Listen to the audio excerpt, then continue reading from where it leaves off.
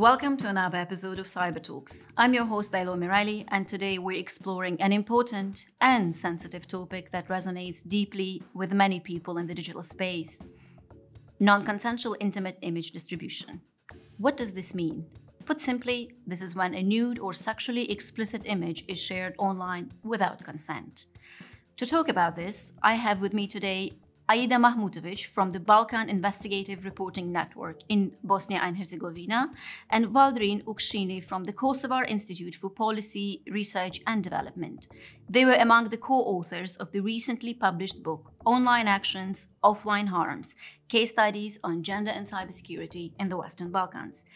A warm welcome to both of you, Aida and Valdrin. Hello, Lilo. Thank you for having us and really looking forward to this important conversation. Hello, Lilo. Thanks for having us. Aida, let me start with you. Your research has emphasized the importance of refraining from labeling non-consensual intimate image distribution as revenge porn, which is quite a common shorthand phrase. Could you explain to our listeners what's the difference between these two terms, and why is this distinction important in practice? Thank you for this question to be the first question for the conversation. So since we've published our research, I actually always start the conversation on this topic by saying that I hope at least one person in the room will stop using the term revenge porn and then just pass the reasoning forward to others. And here is why. Revenge basically implies a harm done to someone as a punishment for something the other person has done first. There is simply nothing to revenge for when it comes to one's intimacy and one's privacy. And, it is okay to feel hurt over a breakup, and people are allowed to feel jealous, to fear, to have these different kind of emotions in any kind of a relationship. However, none of these reasons present an excuse for revenge. And secondly, private material is simply not pornographic, it's private. It is not meant for public consumption, nor it is intended to, mass sexual excitement. So therefore, no one is allowed simply to just photograph or video record sexually explicit private content of another person without their knowledge and permission, and also disseminating such content is not allowed. Therefore, I would say that the right term, the non-consensual intimate image distribution, should simply be separated from the notion of revenge, because that directly justifies the breach of one's privacy. So basically, we need to know that language matters, that terminology acts as a first agent of change in the society, and then it creates this perception, and consequently it affects labeling situations and individuals, and then that influences legal framework as well. So these would be the main reasons. Absolutely. Having conceptual clarity is important, especially when the law is framed and the law is applied. So thank you, Aida, for shedding light on these complexities and nuances that we often don't think when it comes to non-consensual intimate image distribution. Valdrin, may I continue with you, please? Building on that, and again, helping us understand the key terminology, can you tell us what sets intimate image distribution apart from other forms of online gender-based violence? In today's digital world, we have different forms of online gender-based violence, for example, like cyberbullying, cyber harassment, and other forms. However, it should be emphasized that non-consensual intimate image distribution represents a more complex and broader form of online violence. In many cases, non-consensual intimate images has a multidimensional, wide-ranging impact on the relationship and well-being of the individuals affected.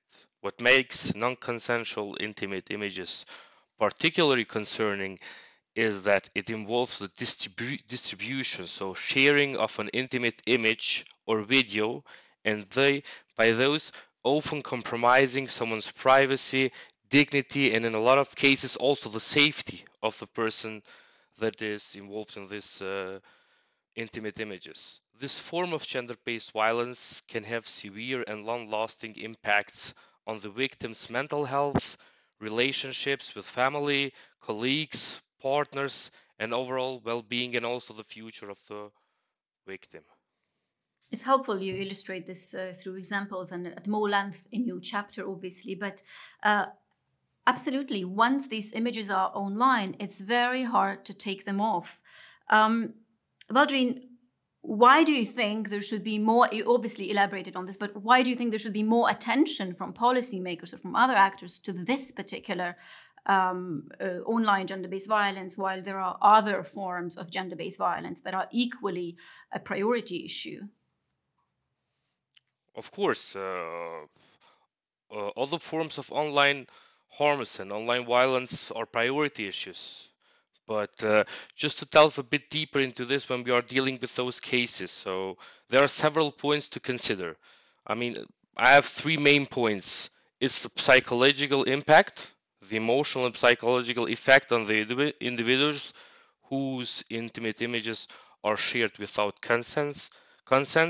So that can lead to anxiety, depression, self-harm, post-traumatic stress disorder, and even suicide in extreme cases. The second point is stigmatization. So a lot of victims are facing shame, humiliation, and social stigma due to the distribution of their private, intimate image or video. They may also face judgment and blame from the society by considering them guilty for the event that happened. And the most importantly is the third point, legal implications. Problems start from the beginning, so from the reporting, through the investigation, and until the final judgment of the case, and in some cases even after the final verdict, so the final judgment, when the victim seeks compensation for the damages caused. All of this comes as a result of an lack of an adequate legal framework, and in many cases, the inadequate treatment of these issues by law enforcement agencies due to social and patriarchal norms. Legal frameworks lagging behind on when it comes to addressing these kinds of violences online, and you have highlighted some of the harms that victims or survivors could face, and victim blaming obviously is one of them. Aside from analyzing the psychological impacts of these acts, Valdrine, you also touched upon the case studies, the legal cases that have been addressed. What actions can be taken at the state level by the police, prosecution, the judiciary as a whole to enhance protection for these victims? What did your study reveal? The first one is definitely, in order to protect the victims, is to adopt a criminal offense specific to non-consensual intimate images. So the criminal code should be amended to criminalize various acts involving non-consensual intimate images and to facilitate the reporting, investigation, and prosecution of those crimes. So in order to help the victims, you should punish the perpetrators. The second one would be trainings for police officers and judges.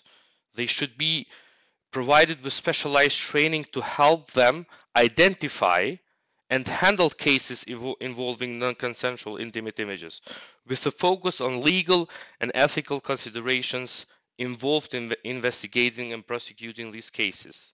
Also, big problems are social and patriarchal norms.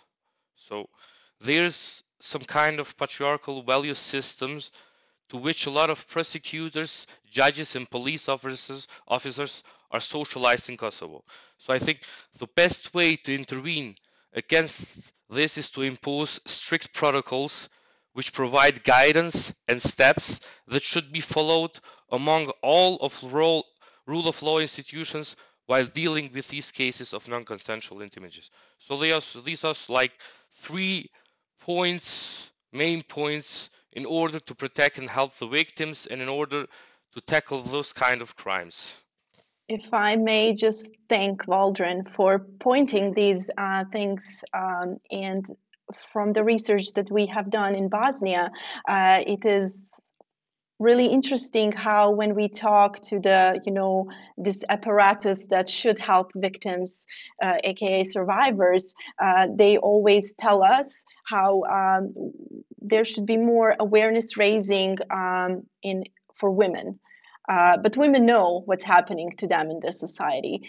Awareness raising and in trainings, as Valdrin pointed out, should be turned towards this system that is supposed to help the victims, because when a woman, it's usually a woman, when she comes to police, they are the ones who do not know how to address this, firstly with the appropriate language, and then with the process itself. So what Valdrin said, I'd really like to second that. Thank you both, Aida and Valdrin. Yes, updating the legal frameworks and the legal instruments to address these crimes and consider them as crimes, but also building the capacity of the law enforcement to identify these cases and address them also is what Valdrin is mentioning. Very practical insights there, Valdrin. Thanks again. Aida, may I turn back to you? One case that you portray in the book demonstrates how the system alone cannot fully protect the victims. What does this mean? And please briefly outline the case and what can be learned from this case. Obviously, this is one case, but I think it represents broader data. Yes, the case is very complex, and I invite everyone to read. But in short, we call her E. E is a woman who, at the time when she was recorded in a sexual intercourse without her knowledge, she was a minor. Several years later, after finding out about the recording, she really struggled with being powerless in terms of stopping the recording from being wildly shared online, and simply being alone because she was so scared to tell anyone, family or friends included. Luckily for her, when her family found out, she actually received the support she needed, from love to psychological and legal support. And from some other cases, we see that usually this is not the case. So we can say that E was lucky in that sense. Actually, the case resulted, unlike other cases, in judgments in her favor before the court against the perpetrators who made and disseminated her private content. So from E point of view, she thought that her nightmares were finally over. They ended with these judgments. However, somehow she found herself in situations that she thought they only continued and even amplified. And why is this? So it is important to know that while the judgment actually punished the perpetrators in the what we call offline world, the online sphere, therefore social media where the dissemination happened and continued, was not actually addressed with the judgment itself. When E and her family reported these posts online, even when they sent judgment to Meta, in the post that continued, they clearly stated her full name, her address, where she lived, her private pictures, profile pictures stolen again from her social media. Meta found that does not go against their community standards. So this clearly, more than anything, actually showed how the legal system, even when working, cannot succeed on its own. And what we learned from this case is that legal system has to work hand in hand with big social media platforms in order to help victims and survivors in full, even when we talk about small countries such as Bosnia and Herzegovina or larger countries. Social media platforms should have the same standing in such way. Thank you, Aida. Absolutely traumatizing case, but again, on the positive side, it has set the legal precedent to go after these cases also among public. But you highlighted receiving the support from the surrounding is essential, and I think that is indeed a first step when it comes to bringing these cases to the court. A lot to absorb and a lot to explore still, Aida. We still have a long road ahead, obviously, as researchers, as civil society, as community, but to help provide protection to the victims, as you mentioned, the giant social media as well. In the previous episode, we talked about the underreporting of non-consensual intimate image distribution cases and the adoption of self-censorship as a self-protective measure.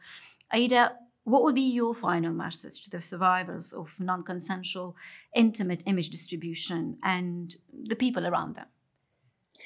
I think my advice, my message would be somehow threefold. So, firstly, to whomever is listening to our conversation now, always remember that it is never your fault.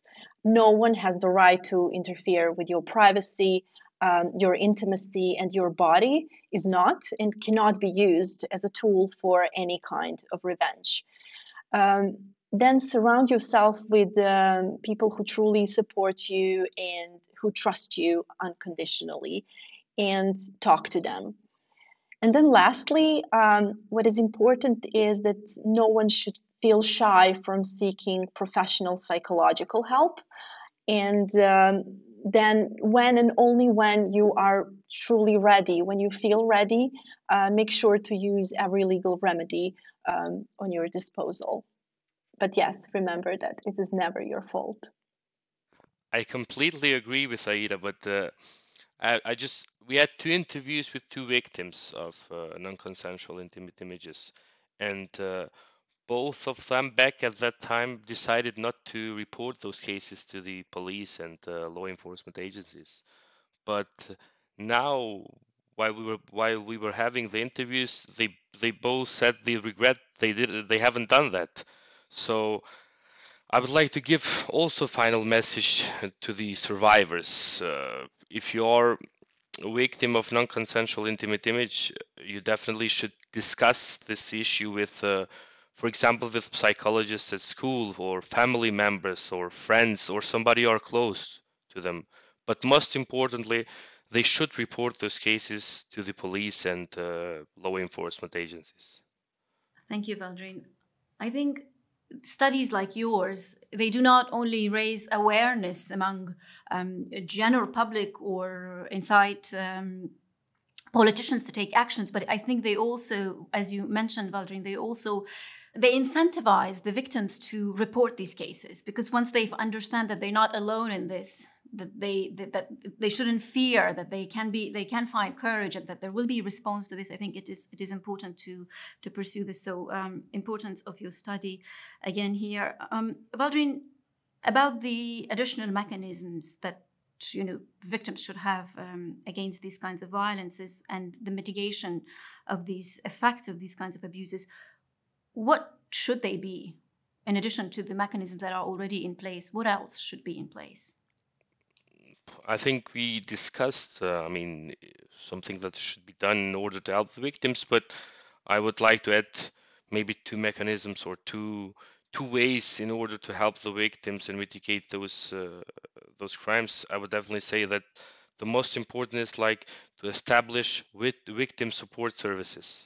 So all victims of non-consensual intimate images abuse should have access to victim support services that provide emotional and psychological resources and help victims access legal aid, because I think that's the main problem. They need psychological resources, and in a lot of cases, they need help in order to access legal aid. Secondly, would maybe be public awareness campaigns, also quite important to organize in order to educate the public, especially young people, about the dangers of non-consensual intimate images and the harm those acts can cause to the victims, and should simultaneously aim to combat patriarchal norms. That's two main points, but the most important is definitely the victim support services. Thank you, Valdrine. Absolutely, the harm should be taken seriously. Thank you, Aida and Valdrine, for thoughtfully and empirically bringing attention to the complex and sensitive issues surrounding non-consensual intimate image distribution. You've covered this obviously at multiple levels, at state, policy, but the very real, difficult impact that this has on individuals as well. A lot to absorb and a lot still to address. Thanks again. Thank you, Lilo. Thank you to DCAF for giving the opportunity to work on these issues. I invite everyone to definitely read the published book, Online Actions, Offline Harms. Thank you, Lilo. Thank you, DCAF team. It was a pleasure to be here and discuss this issue with you. Thanks. Likewise, and that's a wrap for this episode of Cyber Talks. If you'd like to learn more about the work of our guests and the topics discussed in this episode, find the book Online Action, Offline Harms on DCAF website. We'll be back with more insightful discussions on cybersecurity. Until next time, you can catch our previous episodes on Spotify by searching for Cyber Talks or for DCAF, the Geneva Center for Security Sector Governance. We hope you found this valuable.